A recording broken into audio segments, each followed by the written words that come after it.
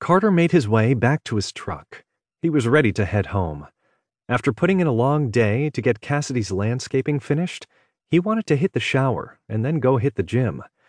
He should stop by Beau's rental house before he headed back up to the valley, but he couldn't bring himself to do it. He'd been putting it off for a couple of days now. Whenever he stopped by that house, a sense of sadness crept over him. Summer Breeze had stayed there for a little while. She was Cassidy's friend. She'd become his friend, for a short time, until that story about them had run in the paper. He sighed and unlocked his truck. It had all been lies, but that hadn't mattered. It had been enough to upset Summer's sister, Autumn. It had been enough to make her return to Nashville to straighten things out. Carter climbed into his truck and sat there for a moment. He knew he was a dumbass, but he truly believed that she would come back. She was supposed to, but she hadn't. He shook his head.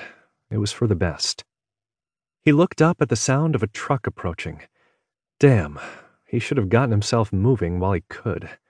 Now Shane and Cassidy were home. He put a smile on his face as Shane's red Tundra pulled up beside him.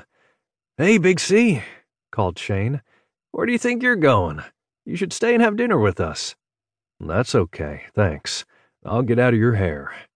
"It's no trouble," said Cassidy, with a smile as she came around the truck. "We'd love to have you." Carter smiled back.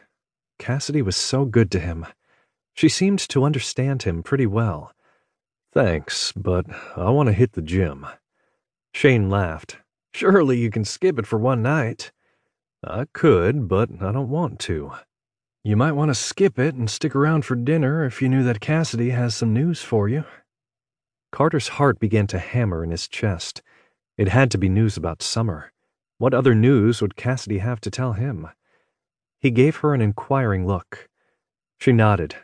"I talked to Summer this afternoon." Damn if he couldn't feel the heat in his cheeks.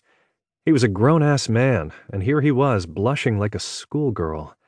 At least neither of them teased him.